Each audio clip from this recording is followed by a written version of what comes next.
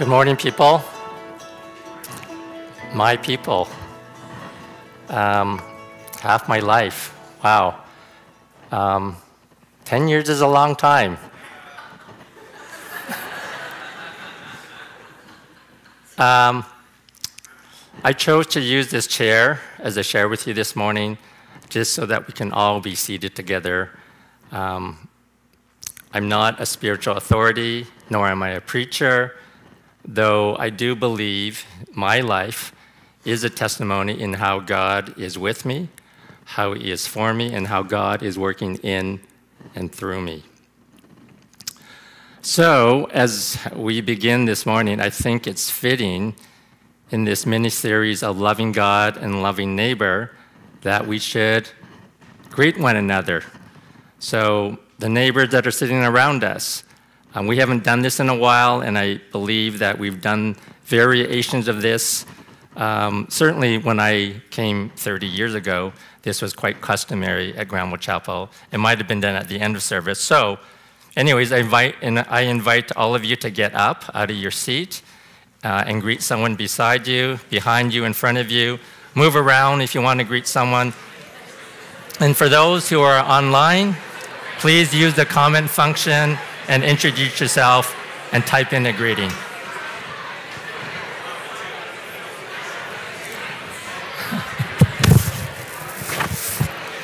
Thank you.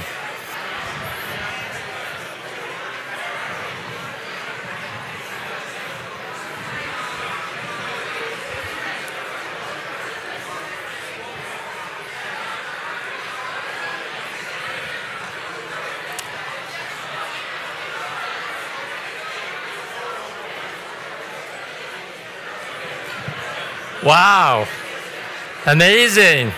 Okay, you can get back into your seats. Get back into your seats. Thank you. All right, let's continue. Wow, I didn't really expect this, but that's amazing. I see some of you, actually most of you, were really engaged. Some questions for you after this time of visiting with one another. With your neighbor. Did you learn something new? Was it awkward? Were you comfortable? Were you energized, or was it terrifying? And are you now drained and tired from this activity? I think maybe it depended on who you were sitting beside, and maybe people you knew or know, or maybe they're total strangers. Now, did any of you intentionally go to a stranger, someone you've never met before? Some of you did. Or did you default to someone you already knew? Maybe you're a contemplative and you desired to be still this morning, and so this really disrupted your expectations. For me personally, I find it awkward in this situation that I invited you into. Perhaps it's especially awkward if you're fairly new to the situation, to Granville Chapel, or maybe you're more introverted. I think I'm on the more introverted side. Do some of you resonate with how sometimes I might feel? Tentative, sometimes isolated, often awkward and nervous and uncertain. This tension can be quite thick. And then a sigh of relief when you're able to settle back into your chair and you just focus up front here. So it's difficult for me to navigate this kind of tension. On the one hand, I'm at ease with engaging with someone I know who is fully present with me. And on the other hand, I feel tension when I see out of the corner of my eye someone who is on the margins, someone that is tentative, or there's a person that I'm talking to that doesn't really seem interested in talking to me. Similarly, how do I see our neighbors who are often on the peripheral and not central to our everyday, ordinary life? How do we make neighbors central to our everyday life, or at least a part of our life? And why should it matter? So my wife, Joan, and I took Jesus' command to love our neighbors seriously 10 years ago. And maybe it was out of obedience. Maybe it was because we heard stories of how in our city we can be so isolated from one another. And we were inspired by these stories and how others have engaged in simple activities and practices to get to know our neighbors. Jesus commands us to love him and love our neighbors, to be intentional. Why? So that we may live.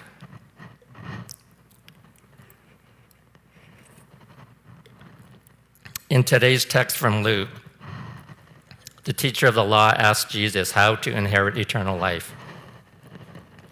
Jesus asks him a question that he already knows the answer to, and he responds, love God and love neighbor as yourself. You have answered correctly, Jesus replied. Do this, and you will live. Jesus goes on to tell the story of the Samaritan to address the teacher who is perhaps looking for a way out of loving his actual neighbor. The teacher perhaps loves God in theory, but not in practice. Isn't it enough to clang a cymbal or to be a noisy gong to show that we love God? But to go out of your way to love a neighbor, it's not convenient. I'll walk on the other side and ignore the brother in the ditch.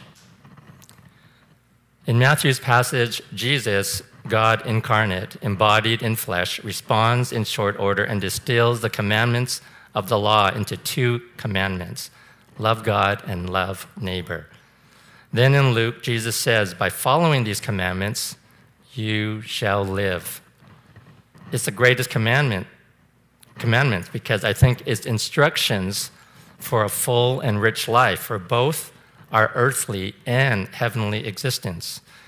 It instructs us to live in right relationships with God and with each other. Loving your neighbor is not convenient as Jesus' story unfolds. So, is there a slide that's supposed to come up there? There we go. Loving your neighbor is not convenient as Jesus' story unfolds. So there's a man, likely a Jew, left half dead in the ditch. He and the Samaritan are neighbors, but there was a mutual hate and fear between the two. So I imagine him half dead, floating in and out of consciousness. He sees the preach approaching him. Yes, someone will help me. My people, save me. Meh, not convenient. Temple is starting soon. Can't be late to bless God's people. A few moments later, he regains consciousness. He sees a Levite. My people. This one will surely come and help me. Nope, not convenient. Can't be late to receive the blessings. The man in the ditch gains consciousness one more time, but this time he sees the Samaritan. He's probably thinking, not my people. He'll walk on by and let me die here. The enemy, the stranger, bends down and shows kindness to him.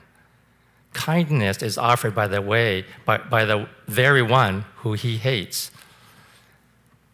The man in the ditch is likely confused. Where are my people? Is he my people? Rather than turning my attention to the Samaritan in the story, which we are all very familiar with, and which teaches us about mercy, I'm going to take the perspective of the man in the ditch. What about this man in the ditch? He needs help, and he receives kindness and goodness from the stranger. Why would the Samaritan be so attentive and present and kind?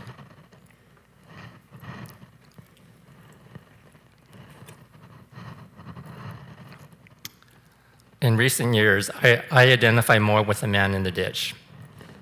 He wants to live. And his chance for life is to allow his neighbor and enemy to help him. He has no choice but to trust this neighbor. Some might interpret the Samaritan, who is an outsider, a stranger in this story, as Jesus. So do you see Jesus in the stranger? Do you see Jesus in your neighbor? In the last couple of years, I've noticed my own transformation as I learn to love my neighbors. I get glimpses of Jesus in my neighbors, even newly met neighbors who are basically strangers. My neighbor, made in God's image, in some mysterious way, is offering me life and enriched life. It's always been difficult for me to receive from others. And as Christians, we are wired to behave more like the good in the Samaritan by offering help and showing mercy. We are typically the service providers.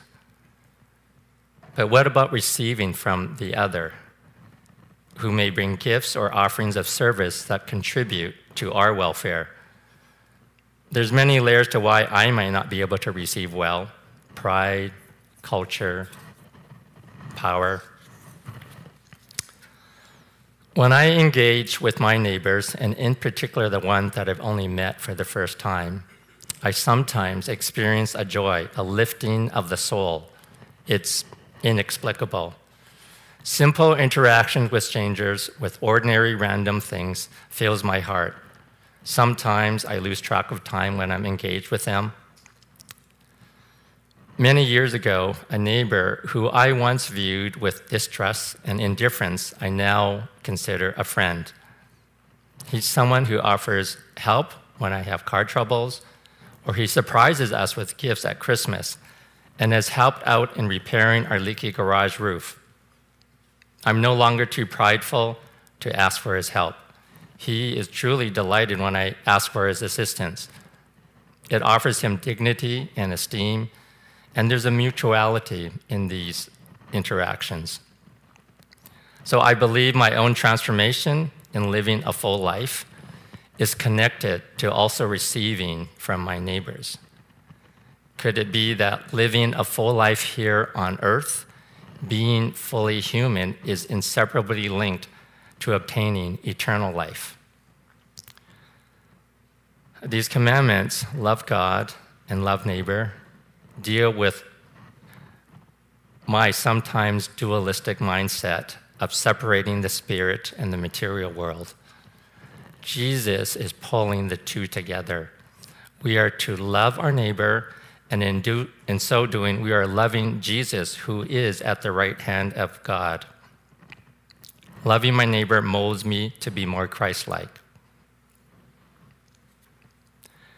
Ilia Delio, a Franciscan sister, writes, "We hermetically seal ourselves off from the undesired other, the stranger. And in doing so, we seal ourselves from God. By rejecting God in the neighbor, we reject the love that can heal us." Doesn't it seem contradictory that we would experience a deep connection, even a healing, with someone with no prior relationship? You would expect that from a good friend or a family member, but not a total stranger. In Mark Glanville's book, Refuge Reimagined, he references Leviticus 25, which says to treat your family as you would the stranger. Treat your family as you would the stranger.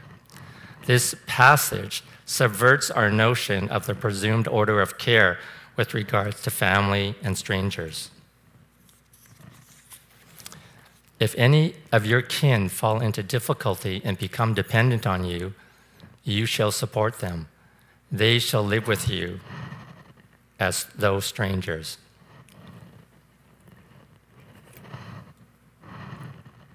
This presumed order of care is subverted. The stranger is the default or standard on how we're to treat people. Isn't this counter to our worldview? Jesus came into this world as a stranger. John 1:10-11. He was in the world, and though the world was made through him, the world did not recognize him. He came to that which was his own, but his own did not receive him. In her book, When Strangers Meet, Keo Stark shares studies about how people are more open and honest to strangers. They feel more understood by strangers. The important thing about these studies is just how significant these interactions can be, how this special form of closeness gives us something we need as much as we need our friends and our families. Levels of happiness hormones or endorphins increase when we nod or say hello to a stranger. It would seem that this research backs the notion that God's instruction for Israel can be transformative. Stark goes on to say, talking to people who are different from us can be radically transformative. It's the antidote to fear. Talking to strangers, an antidote to fear? Really? I think with a curious posture rather than one of judgment, I think we can approach strangers without fear. Curiosity helps us to engage with our unknown neighbors and dispel our fear of the stranger. But of course, let's keep using common sense when engaging or disengaging with people who legitimately pose a threat of some sort. I just want to try to dispel the idea of stranger danger in favor of kinship with strangers. Hebrews 13:2, do not forget to show hospitality to strangers, for by doing so, some people have shown hospitality to angels without knowing it. This presence to our neighbor gives space for hospitality. The word hospitality originating from the Greek philoxenia, meaning to care for and befriend the stranger. So I'm finding that when I open myself up to the other, to the stranger, I'm accepting the love of God. So how did I get to this place of being intentional to know my neighbors and to try to love them?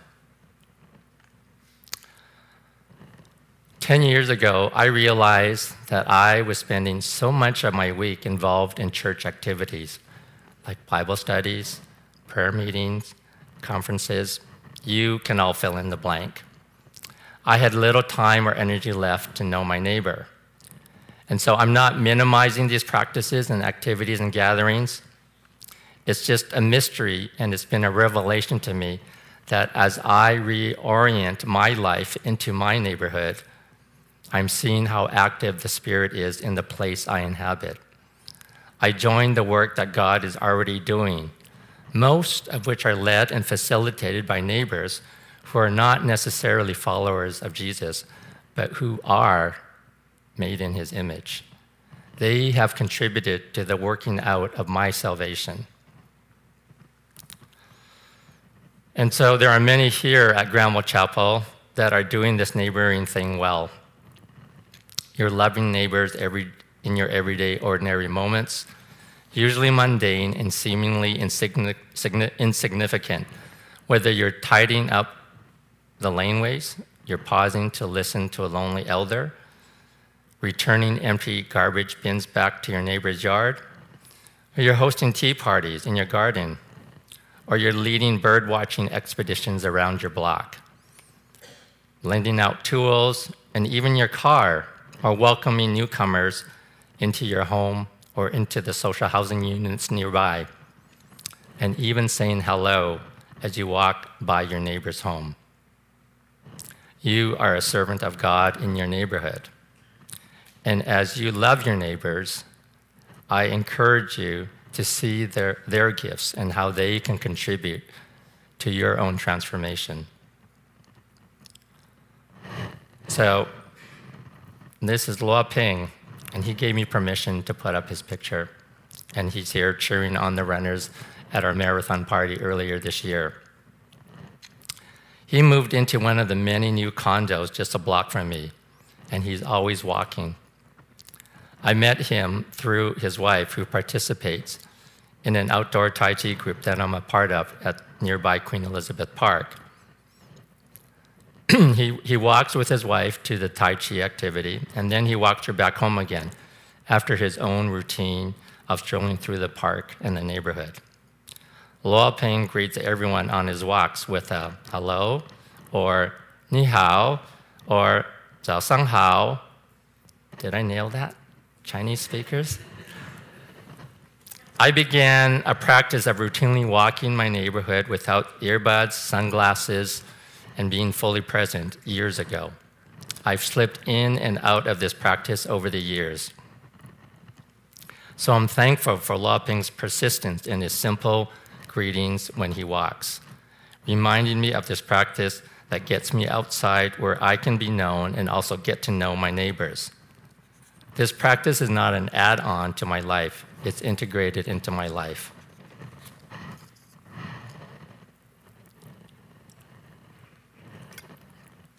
More about Luo Ping. He greets the construction workers, the traffic flaggers, the park staff, the dog walkers, and the cyclists. His very limited English doesn't prevent him from entering into a conversation with all these people. It's often awkward for him, but he's always making light of it. On our walks, there are often hand gestures, pantomimes, and many apologies as we try to communicate our thoughts to each other with a language barrier that exists. It's not convenient to communicate with him. It's hard and sometimes challenging. In these interactions, he's improving his English, and I'm adding a handful of Chinese words and phrases to my repertoire, and we're forming a friendship. I've introduced him as my neighbor to others, and one time he responded, or many times he's responded when I've done this and said, "Barry, I am your neighbor and your friend. Are you not my friend?" Yes, I am. So I'm grateful for him and grateful for my neighbors and grateful for all the friendships that have been cultivated. Recently, he's joined Susan Robertson's English classes here at Granville Chapel, and he's enjoying it. It's really been life-giving for me to see how he is refreshing the souls of those he meets in our neighborhood. He smiles, he waves, he converses. On some of our walks, he even asked me to take pictures of him as he poses alongside newly met neighbors. He has a whole camera roll full of these pictures of strangers with him. So many people know him in the neighborhood. He is present and he is faithful with his smile and his greetings. I'm sure it's challenging for him as he fumbles with his English or he uses gestures if the foreign words escapes him. Whether he realizes it or not, he is transforming the lives of those around him, including mine. He is shaping the culture of our neighborhood to welcome in the stranger, though he is one of the newest members in our neighborhood. Another story about a neighbor, a mystery neighbor.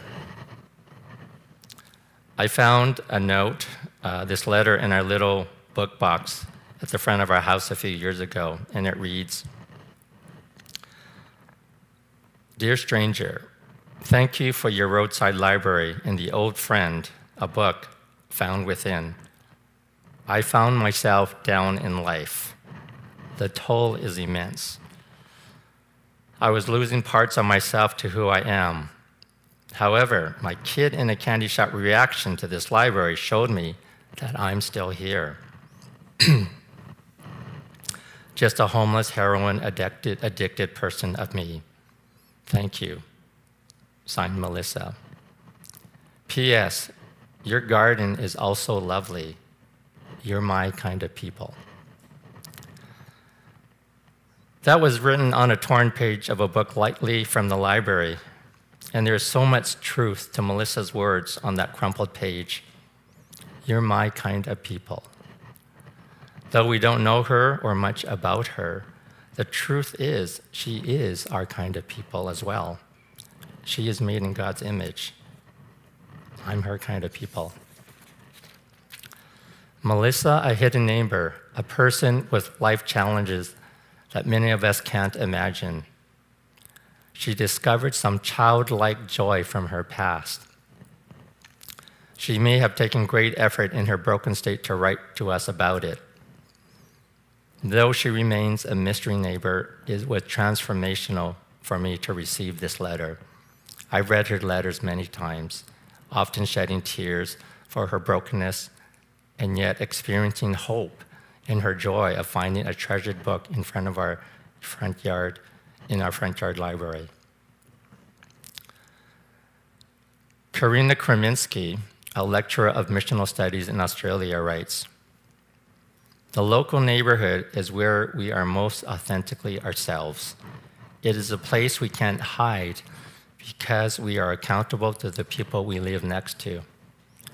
Real transformation happens as we engage with and daily bump into people in the places where we live."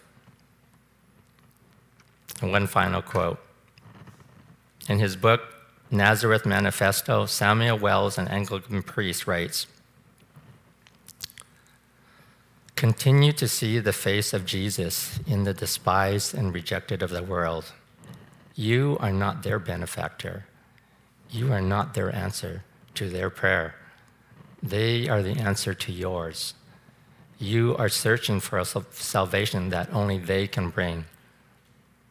Do not assume others will see Jesus' face in you.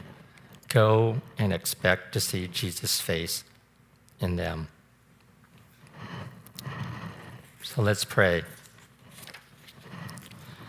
I'm going to read you a prayer that is adapted from Jessica Catola, a liturgical prayer. She's a pastor of a missional community in the Shoreline neighborhood of Seattle. I recited her prayer as part of a cohort for the leadership in the new parish several years ago.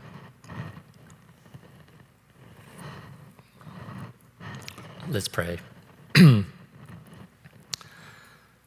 Holy Trinity, Triune God, you are here and present now with us. You have moved into all our neighborhoods. You have come to live among us to show us who you are and what you're like. Our neighbors encounter you through your people. We are your people, your body, your hands, and your feet. We encounter you through our neighbors made in your image. Your Holy Spirit guides us with our feet touching the ground as we walk our neighborhoods. May we be people of extravagant love, generosity, and kindness. May we love our neighbors more than our own comfort.